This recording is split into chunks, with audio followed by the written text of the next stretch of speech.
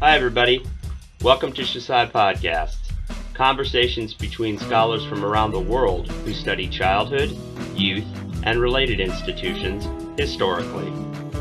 As an official production of the Society for the History of Children and Youth, you can subscribe to these shows through iTunes or Google Play. Written and visual materials associated with each episode are available at our website, shcy.org. Enjoy.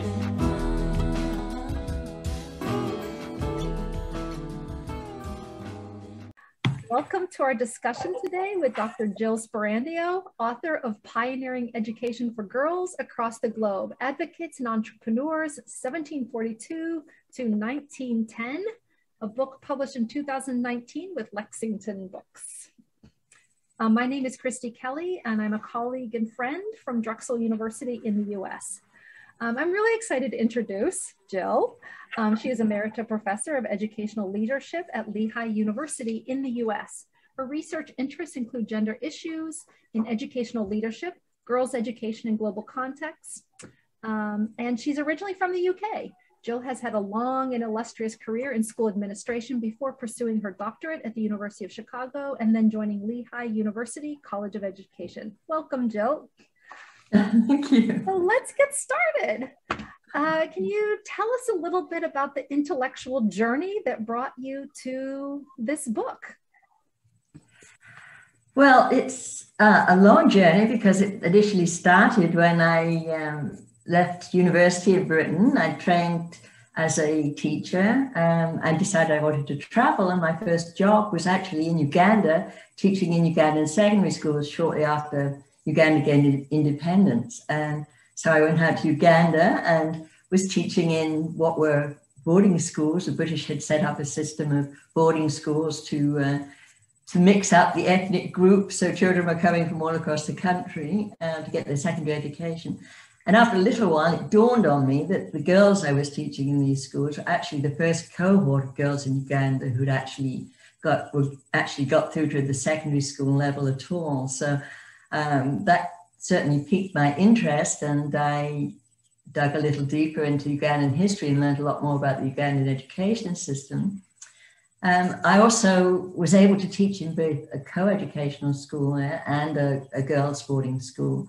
And it was an eye-opener for me too about what gender inequality was really all about.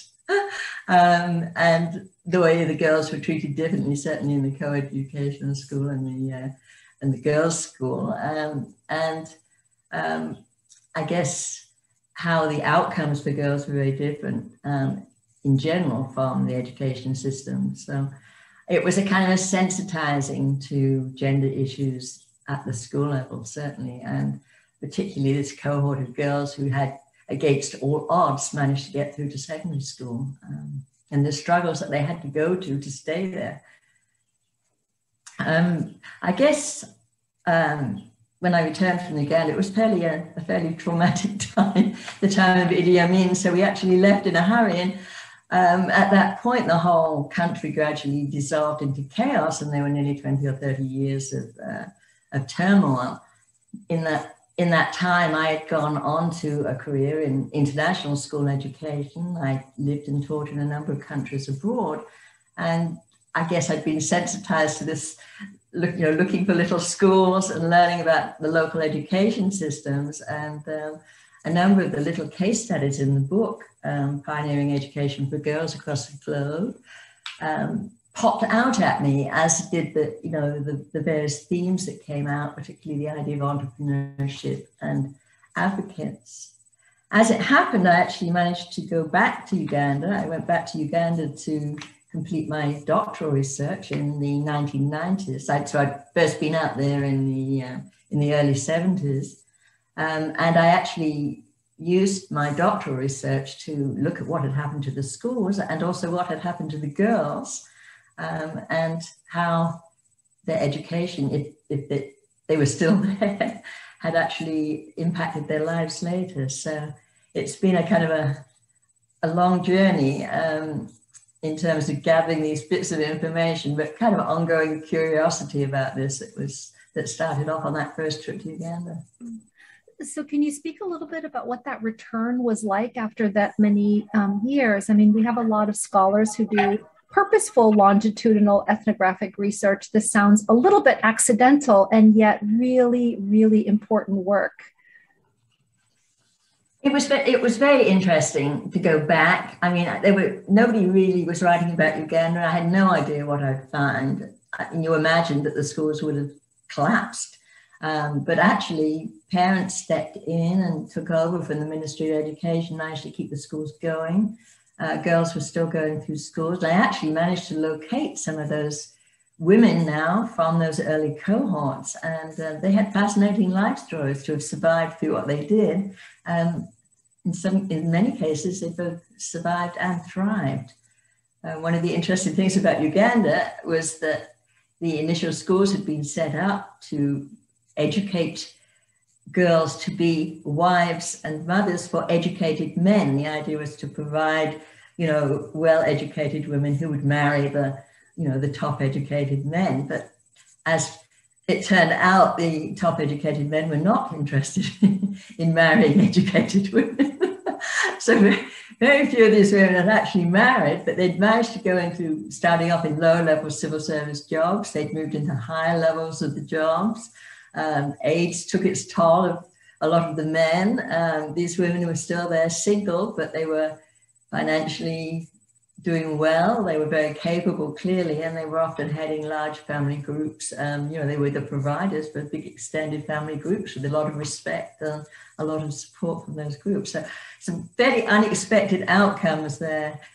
But I also looked too at the differences in girls' and boys' outcomes in schools, which actually had then by then become a major issue in both the United States and the USA. We were getting the first studies of different outcomes for girls, and it was very easy to see that same situation being played out in the schools in Uganda at that point. So my first, the first impressions had carried through over nearly 30 years to nothing had very much changed in terms of girls' struggles to get through a secondary school education. It is interesting to think that the women themselves, how they, perhaps on an individual level, shifted and changed what was possible. I noticed that one of the things that sort of stands out to me in your choice of schools is that you purposely looked for schools that were locally organized and founded, not through the missionary schools or kind of colonial endeavors. Can you speak a little bit about how you did that and what you think that tells us about sort of your overall findings? I guess in part the reason those schools jumped out was because of the personalities involved. They ranged, they were all kind of, they were clearly all people with an interest in education, but their interest in education varied quite widely. And they were initially schools that were set up often before the population they were serving had access to girls' education. And often, it turned out, in times when there was no particular interest in educating girls. So, not only were they setting up schools, but they were having to also persuade their prospective clients and families that the girls needed to go to school. I guess there were a lot of it was rumor. I found out about schools, just fairly serendipity ways. I didn't go necessarily looking for them. The school I remember my interest in the school in Azerbaijan was started by a local historian who told me about the school, the first school for Muslim girls, founded by this man who was a rags to riches story, who made his fortune in the local oil fields. But what really intrigued me was what he did was show me a picture of this man sitting with, obviously a class from this girls' school and various other notables in the background of the picture. And then he showed me the identical picture taken after the Soviet, basically the Soviet move into Azerbaijan. And there was exactly the same picture, but this man was totally absent. He'd been basically painted out. He was a person non grata at that point. And I just thought that was fascinating. And then I went looking for the school, and the school was actually still there. It'd been turned into a library. And then, you know, gradually you dig deeper, and just really some amazing stuff comes out. So I guess in all of those examples, I've ended up in a place, or somebody's just casually mentioned, oh, that building was where the Poulets, you know, had their first school for Dalit children. And, you know, you think, I don't even know anything about that school. But when you look into it, they're just fascinating stories in themselves. It was, you know, a lot of curiosity and a lot of interest, because I have that kind of insider perspective. You know, I know what it takes to set up a school anywhere. Many of the international schools I worked in, we were actually founding new schools. And as a school administrator or a school teacher, you understand a lot of the inside pieces of schooling and running schools, and the you know, the things you have to do to get community on board and involved, and the people that drive the school make it a success. So I guess I saw my own experiences translated, or I could at least imagine what these people were going through to do what they did under very strange situations in some cases. How would you describe sort of the success of these schools? Is there some magical combination of factors, issues, events, contributions that stand out across all 6 cases? There were really a number of themes that came out, I think. Not so much, you know, there's no real argument involved in the book. I was really looking at potential commonalities and also the differences. And I think there were the commonalities were often if you like, the 2 sets of people involved. There was typically the man who basically set up the school, or in the case of the Moravians, it's an organization, a male-dominated organization at that time that set up the school. And then the group of women that, I mean, it always had to be women that, for the most part, that were involved either directly in the teaching, and in most cases in the actual heading of the school. And, you know, on the one hand, there was the social entrepreneurship. These were men that were often genuinely interested in bettering society in one way or another, even if it was only their own particular society. They were looking for ways of helping that society. But, you know, girls' education may have been just one part of the bigger picture, whereas the women were often advocates and the professional piece, and, you know, really interested in a quality education for girls. They've been given this wonderful opportunity to actually, you know, further their own interest in getting girls educated.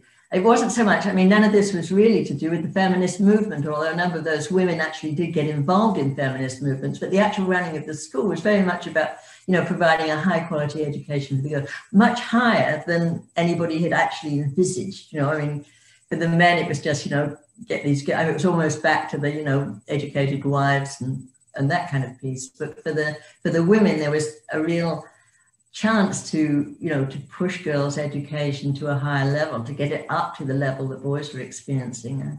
And so I think, you know, there were different motivations for both those groups. And so that was pretty typical for all of the 4 schools.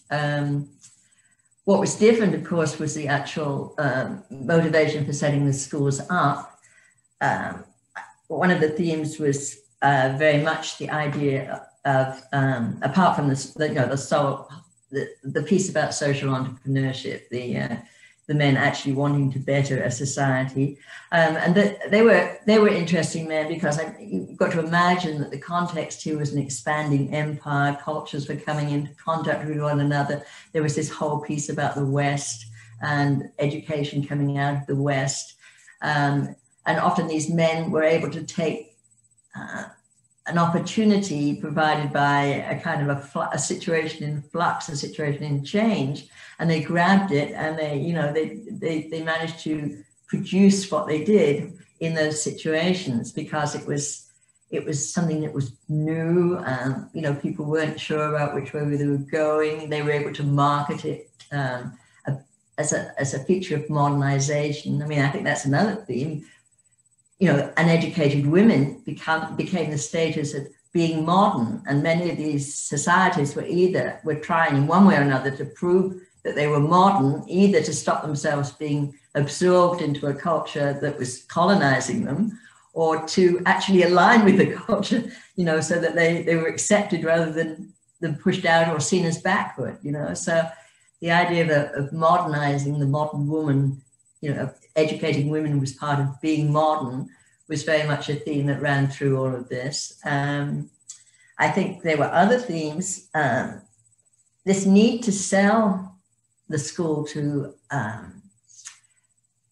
the clientele or the group that the school was existing in was a very interesting one to me, because I think we continue to see that when we look at girls' education today.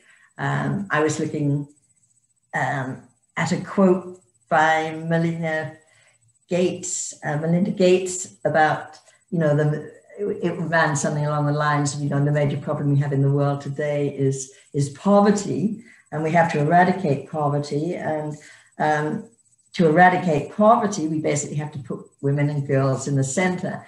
It's, you know, and there was a whole piece for a long time about, you know, educated girl, educated village. You know, it was like girls' education has to be justified by something else in the wider perspective. And this, you know, I think this has been true since it started. So this is kind of an interesting theme that seems to be carrying on even today. It's not enough just that girls have got equal rights to boys and should be educated. You know, there has to be some special reason or some proof that we have just discovered that makes it, you know, really imperative that we look at girls' education. So that was another theme, I guess. And as I said before, the whole idea of women as advocates, they didn't have the resources to set these schools up. Men controlled money, they controlled women. You know, so these schools kind of gave them this opportunity that even on their own, they would have had great difficulty doing it. I mean, there's certainly instances of rich women endowing schools and things like that. We had women who ultimately got together, like the Girls' High School Trust in Britain, you know, who set up schools for girls, but they were typically quite well-off women, and they were using, you know, resources that were available to them through their male counterparts. I think with these particular schools, a lot of the women were not from particularly wealthy families. They had somehow or other acquired an education, and obviously their own talents came into play in all of this, their own beliefs and understandings. So I think that interested me too, this whole idea of advocacy and, you know, the high level of education that they might actually manage to bring into these schools. It's interesting when you talk about sort of each case, and we can dig in a little bit more into them. Was there, in each case, is there sort of this particular moment in time historically, or in terms of the global local connection, the particular people, of course, but is there something that made the school possible in each case? So like if we look at the Chinese school, what made that possible at that moment in time? I think a lot of that was, well, the motivation was because of groups realizing that they were on the edge of something. I mean, you know, a sense of needing to maintain a cultural understanding. I mean, that was true for Azerbaijan too. The Muslim group, as opposed to Christians being absorbed into the expanding Russian Empire at that time. There were plenty of girls' schools in Azerbaijan, but they were all Russian Christian schools, you know, modeled on the model that was coming in from the West through Russia. So the idea of actually setting up a school for Muslim girls who traditionally were not educated at all, and certainly wouldn't have gone to a Russian Christian school, you know, it was, it was all tied up with this attempt to preserve the Azerbaijan culture that was about to disappear, with the takeover of what time was a Russian culture, but ultimately, of course, it disappeared into the greater Soviet Union. But I think that helped. I think the fact that often in those colonizing areas that were being colonized, particularly in Britain had very little interest in direct control of things like that. It was pushed out to local authorities who weren't particularly interested in what was going on. And that basically left a lot of leeway for setting up schools and getting approval. That said, I think people had to still, they came up against a lot of hurdles. And I mean, the Pule school in India was anathema to the local Brahmins, and they would have happily seen it disappear. But, you know, the British authorities liked the whole idea. It fitted in nicely with this modernizing India piece. You know, there was local ladies, English ladies, who were prepared to put some money into it, and you know, it was a sort of feel-good piece. So, but of course, you know, that.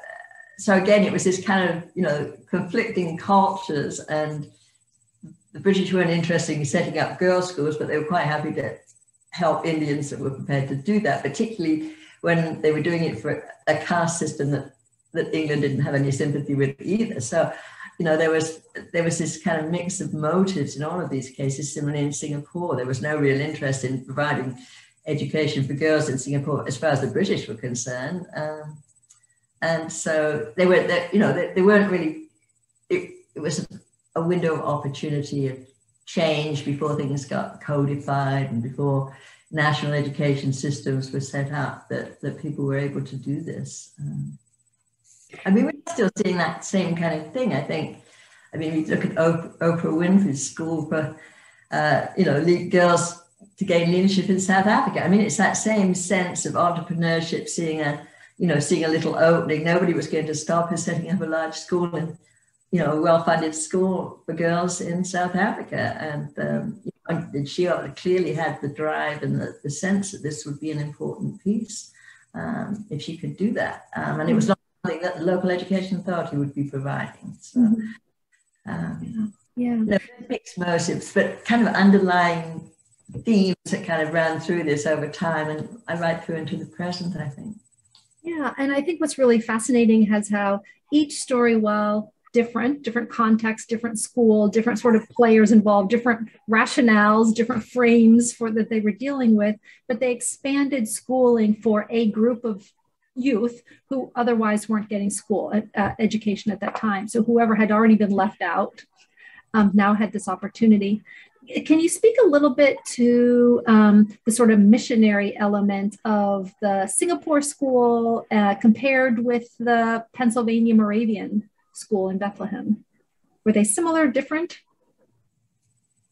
I think the interesting thing about missionary involvement, and it was there a little bit in India, in the sense that the Pules actually got help from, I think, American missionaries out there. I mean, they didn't help them set up the school, but certainly they helped educate them, and, you know, obviously were players in helping them set the schools up, you know, outside of the missionary circle itself.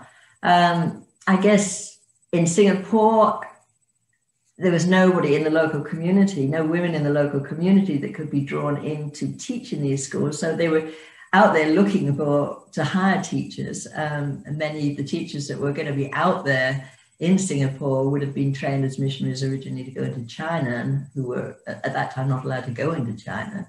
I think, and in Uganda, of course, the schools had initially all been mission-based, either Catholic or Protestant schools. I think for me, the interesting thing was that where there is evidence from letters and things from women missionaries, that they themselves found themselves caught in a very interesting situation or challenging situation to their, you know, at a sort of psychological level. You know, there they were really second-class citizens within their own organization, their church organization, you know, and yet they were role models in the sense of seeming to be these modern educated women who traveled from Europe out to these countries. But I think many of them actually disagreed with some of the policies that they were having to inflict on their female students who were part and parcel of the beliefs of, that they were being instructed to promote by the church. So, I mean, that wasn't without its own little tensions, and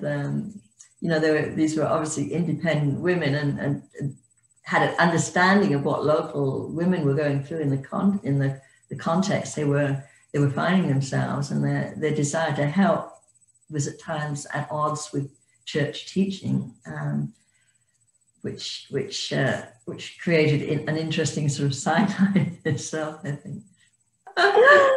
You did mention the Moravian school, and that was quite interesting because actually that's, in some ways, that was different again. I mean, the Moravians have a very interesting history about education. They had right from the very beginning this religious foundation that came from, the Central European area of Germany, that, right from the very beginning, they were heavily into educating everybody, and girls and boys all got good educations. And I mean, the underlying motives, I guess, for girls ultimately was that they would be the wives of missionaries and go out there. But that wasn't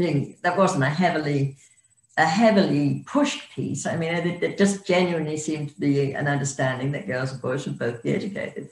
And at one point, women had quite a large part to play in the actual organization of the church. But that gradually went over time. And by the time they were here in Bethlehem, and it was the daughter of the founder, certainly the promoter of the group, the Moravians, Zinzendorf, Count Zinzendorf, who actually visited here in Pennsylvania with his daughter, and it was his daughter that pushed for having a girls' school. There was already a boys' school. But by that time, they were one of the few places where it was actually the school was headed right from the beginning by a man. The church insisted on having a male headmaster, and the sisters, the girls, taught. And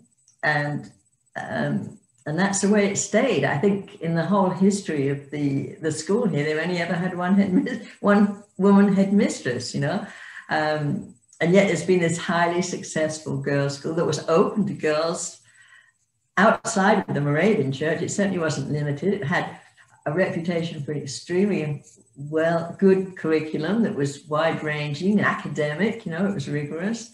Then male headmasters all seem to have contributed in one way or another to the well-being of the school and the girls. And yet it's the one example that of all of them where, it was never really headed by a woman. The women didn't really have any say in the organization of the school because it was the elders in the church, all men, who actually determined, what went on in the school, particularly, the financial part of it and the development of it.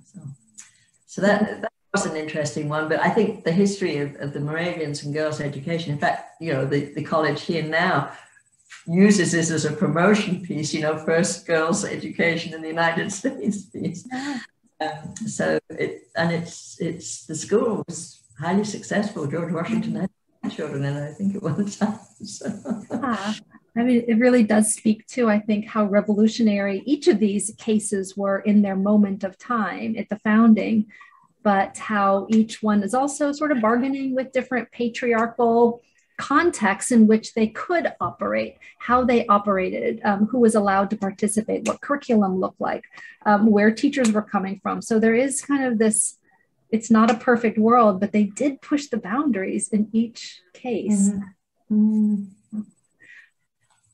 I think probably another thing that's very interesting is, I mean, it's very hard to find information on ex-pupils, but where you do, I mean, I gave you the example of Uganda where these girls, being educated virtually saved them, in terms of surviving a period and thriving in a period of chaos and political uncertainty. They just weren't a threat, then they weren't affected by AIDS as much as many of the women were because they didn't have husbands. And they ended up, as highly respectable members of the community supporting, a very wide extended family.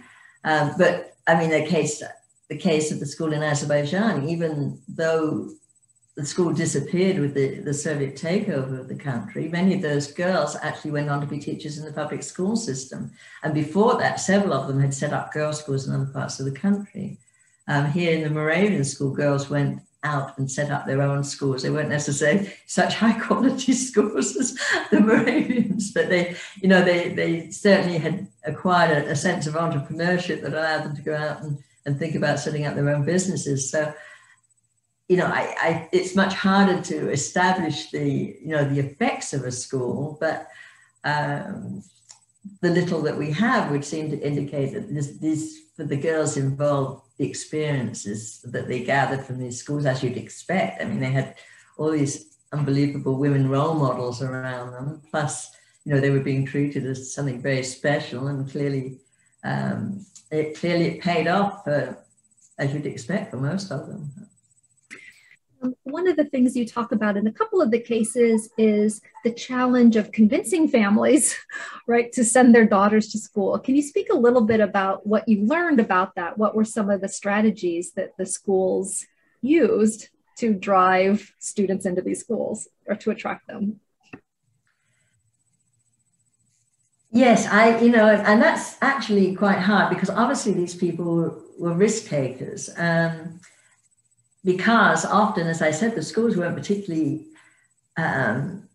welcomed by other members of the community. So by putting your girl in one of these schools, you may well run the risk of having consequences in terms of your own well-being, or the well-being of the students. I mean, there were cases, I think, were certainly, children being, or parents being pressured to take their children out of school by these groups. It is an interesting question. I guess there was a kind of a group coherence. I think probably parents who genuinely, believed in the power of education, really wanted the best for their children. I think there was a lot of faith usually in the people that were actually setting the schools up and in the women that ran them. I'm sure both those groups did a lot of, publicity and to get that. I know they did. I mean, you see, the recorded in the paper, the, speeches given at speech day, and the, local newspaper articles and all of this, and I guess all of that kind of thing would help build up trust in a school. I mean, I think it's like probably any private school now. You have to build that understanding among, or make yourself attractive to certain groups. But I think you're absolutely right that there were, these parents were having to make a decision that may have put them outside their own communities, in terms of doing something very new and very different and very odd sometimes, with religious understandings about, who got educated and who didn't. I think that's a really interesting point, because we sort of take for granted that, of course, we should have girls' education. Of course, why wouldn't anybody want to go to school? But even today, within many school contexts around the world, the opportunities for girls when they graduate is not always the beautiful scenario of individual empowerment that we imagine, right? And so the risk that a family takes in thinking about the future for their child, right, and their own risk, is also interesting to see how, I think it was the Uganda and the Moravian college, but maybe there was a couple other ones, that the women who graduate were not as likely to get married, right? They did have different options. And so maybe that was also a little bit unsettling to society around them. Yes, it's very much tied up with that. I mean, one of the ways that they sold these schools was the curriculum. I mean, here they were saying, that we want you to take this revolutionary step and put your daughters, but we promise that they're only going to be taught, domestic subjects and things that are going to make them better wives. That didn't turn out to be necessarily the truth, because the women at the schools had, a whole different idea about what they were going to do with these girls. But nevertheless, part of the promotional piece was this whole thing about, the whole understanding that girls' education should be about making them, good mothers and heads of households, and that they would educate their children and all of this kind of thing.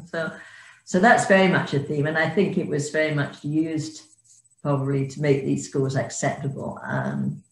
That there was not going to be anything. Nobody was saying he's going to go off and run their own businesses when they leave here.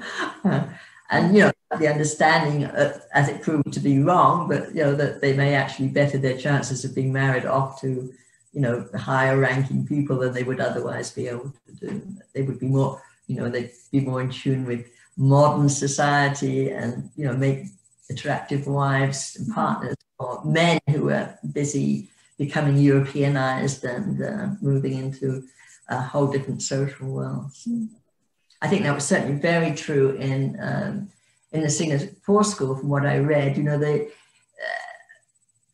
women's positions have been kind of degraded to the point where these women were just sitting around, often taking drugs all day, and, you know, being waited on hand and foot. You know, they lost any kind of connection with the real world, and you know, the upgrading of women within this particular group was seen as very much part and parcel of what the school was going to offer, and that could well have appealed to men who wanted to, you know, see their daughters move into better circles, perhaps. Yeah, yeah.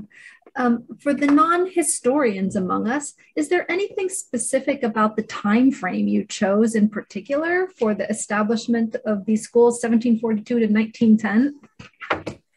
1742 was the Moravian school over here, which was in Bethlehem, which was the earliest of the group I looked at. I guess this was a period, I mean, this was pretty much the period before the First World War, when obviously there were major changes and changes towards more the development of education systems, national education systems with, you know, with coherent curriculum and school building and this kind of thing. So this really was a kind of a bit of a free-for-all in terms of what schooling was available and who was providing for it. You know, there was often, the first step was often a system of elementary schooling, but these schools kind of transcended that and moved beyond that. I mean, George White's school in Norwich, I think, is a very classic example of that. And he was using or grabbing onto bits of legislation that were starting to come out about the possibility of, you know, schools beyond, you know, the very basic education. And he levered that very neatly to allow him to set up this girls' school. And I mean, it's very hard to know ultimately, you know, what his final motivation was. But again, he was a much loved philanthropist. There were thousands of people came out to his funeral when he died. So, you know, these people were highly respected in their own communities, and you know, were seen as honest and caring.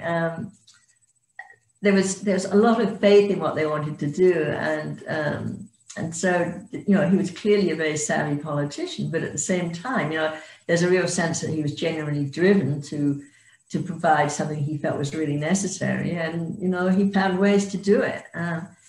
So I think that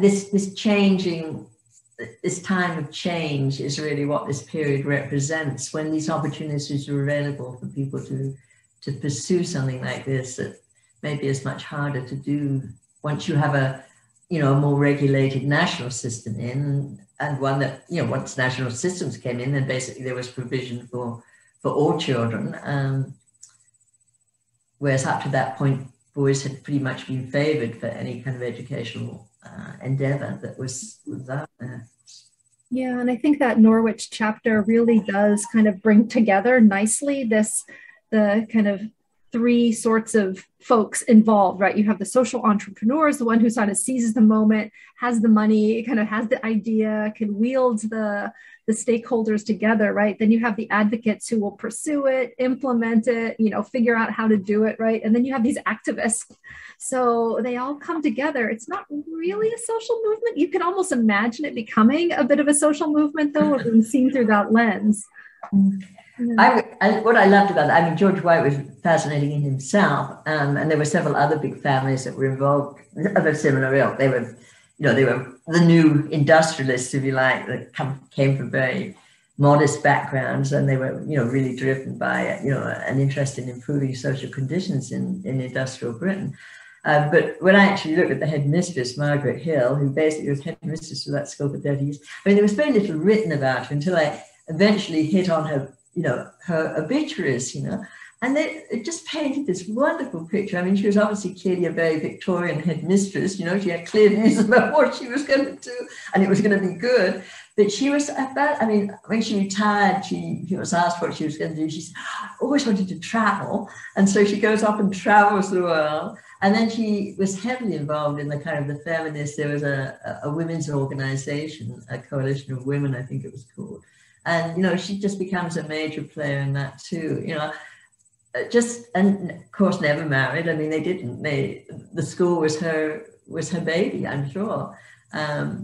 But, there's so little about that woman, and yet she'd been the driving force of this school and probably a lot of other endeavors in the city for something like 30 years. Whereas, George White, there was quite a lot written about him, So there was a lot of behind the scenes stuff going on, I think, that women were very, very involved in. And they were women from quite modest backgrounds. As I said, I think her father had been a tradesman, and she had got trained in one of the early teachers training colleges. I lived with a sister who was similarly trained. Obviously they had a father that was, forward thinking enough to let his girls go into training colleges and get an education. And very interesting. No, I really loved Margaret. Yeah, I would have liked to have met her, I think.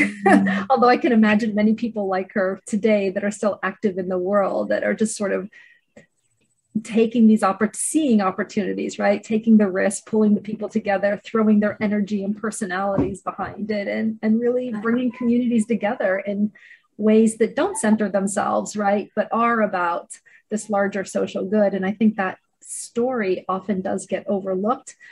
As do the stories of the teachers, right, that you bring into this as well. The stories of the students, the stories of the parents. It's not just a story of a school. These are all the players involved that make up a school. Well, is there anything that sort of surprised you as a researcher in the field? You've been doing this quite a while, worked at the international schools. What stood out to you as sort of one of those aha moments when you were reading through the data or sifting through archival materials, talking with people on the ground, exploring? I think the real challenge was actually getting at some of this material. I mean, there is very little out there, to be honest. I mean, you end up kind of piecing it together. A lot of it's in, as I said, newspapers. Schools are really bad even today about keeping any kind of historical record of their development. All the schools I've been in, if you want, they come to a 50th anniversary now, somebody to write a book, and there's absolutely nothing about, the early founding of the school or anything. I guess everybody's so involved in the actual enterprise at the time that they don't actually write anything down. There were certainly real challenges. Azerbaijan, when I was first there, trying to get into records. I mean, it was shortly after the fall of the Soviet Union, and there was a very rigid system still in existence for getting access to anything. Plus the difficulties of the fact that stuff written in Azeri had changed alphabets twice.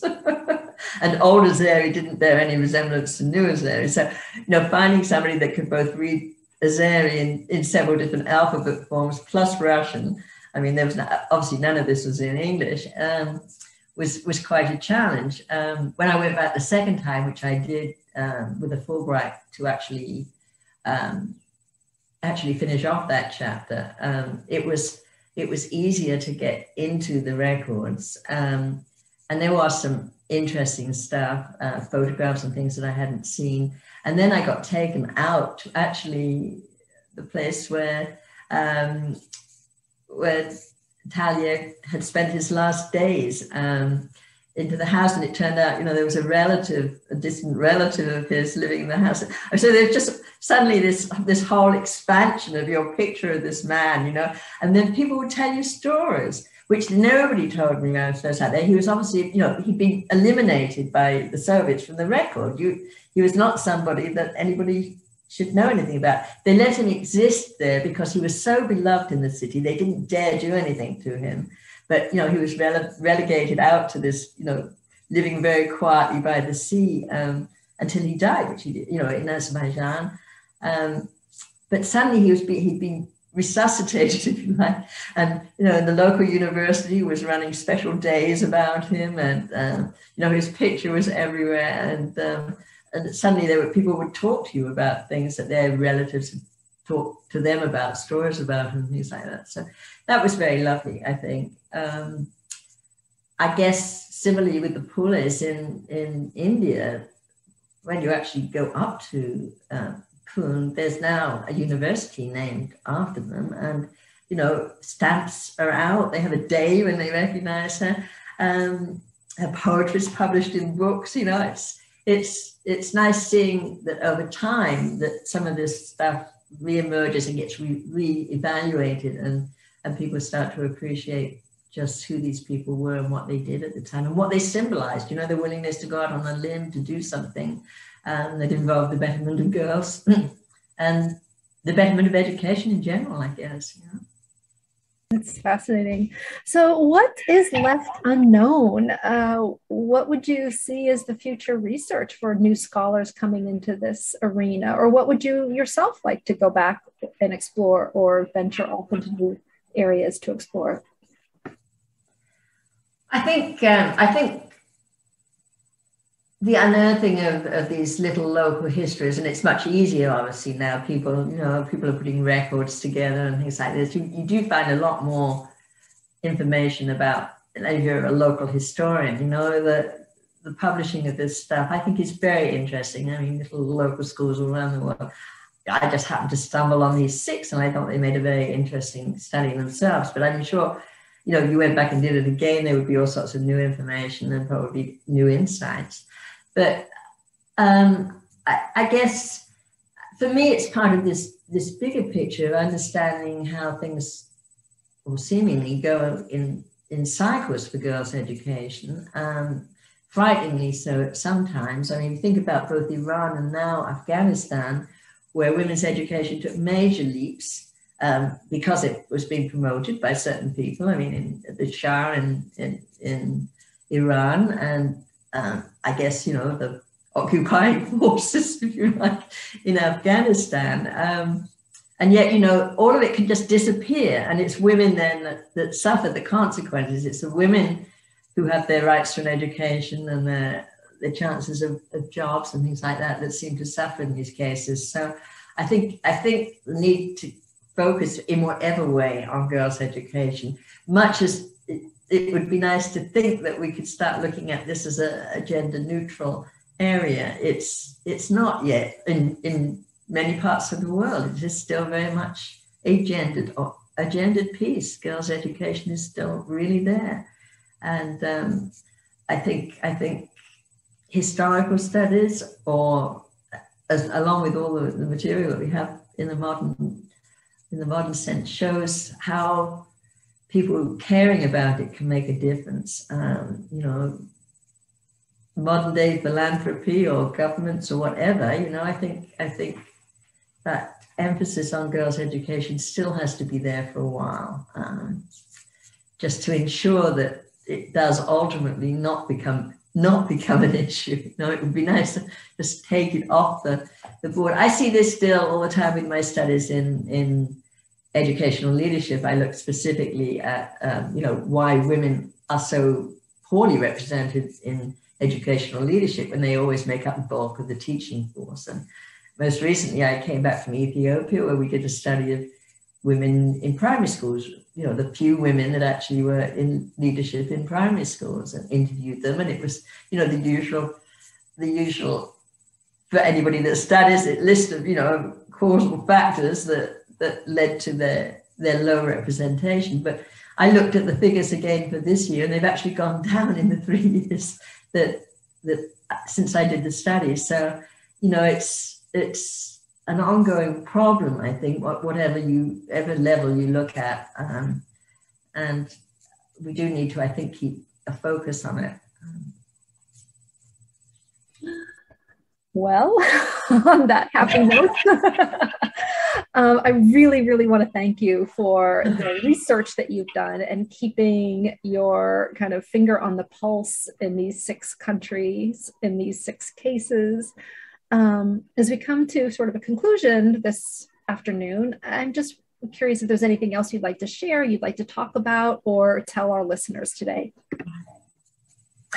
No, but I do have one little puzzle, and that's the picture on the front of the book, which is, I chose because it actually came from Azerbaijan. It's a photograph that was taken by, I think, a French photographer, wandering photographer of a Kazakh family way back when. But the picture of the little girl with a book. Now, what? That just always intrigued me. What book would that little girl have been having, and why was she holding a book for the photograph? I mean, was this another demonstration of, the modernity of this family, or the reference of this family? So, in the back of my mind, there's still that little unanswered question. I'd love to know more about that family and why that girl had a book. Well, so our listeners today, if you have any thoughts on that little let me know. Reach out to Jill directly. Thank you so much. I really appreciate the time and the opportunity to read this book as well as to discuss it with you today. Thank you. Well, thank you, Christy. You've been an inspiration to me too, with your interest in comparative education and women within that piece too. So. Thank you. Thank you. Well, I can't wait to assign this book to my classes, as should all of our listeners today. Thank you.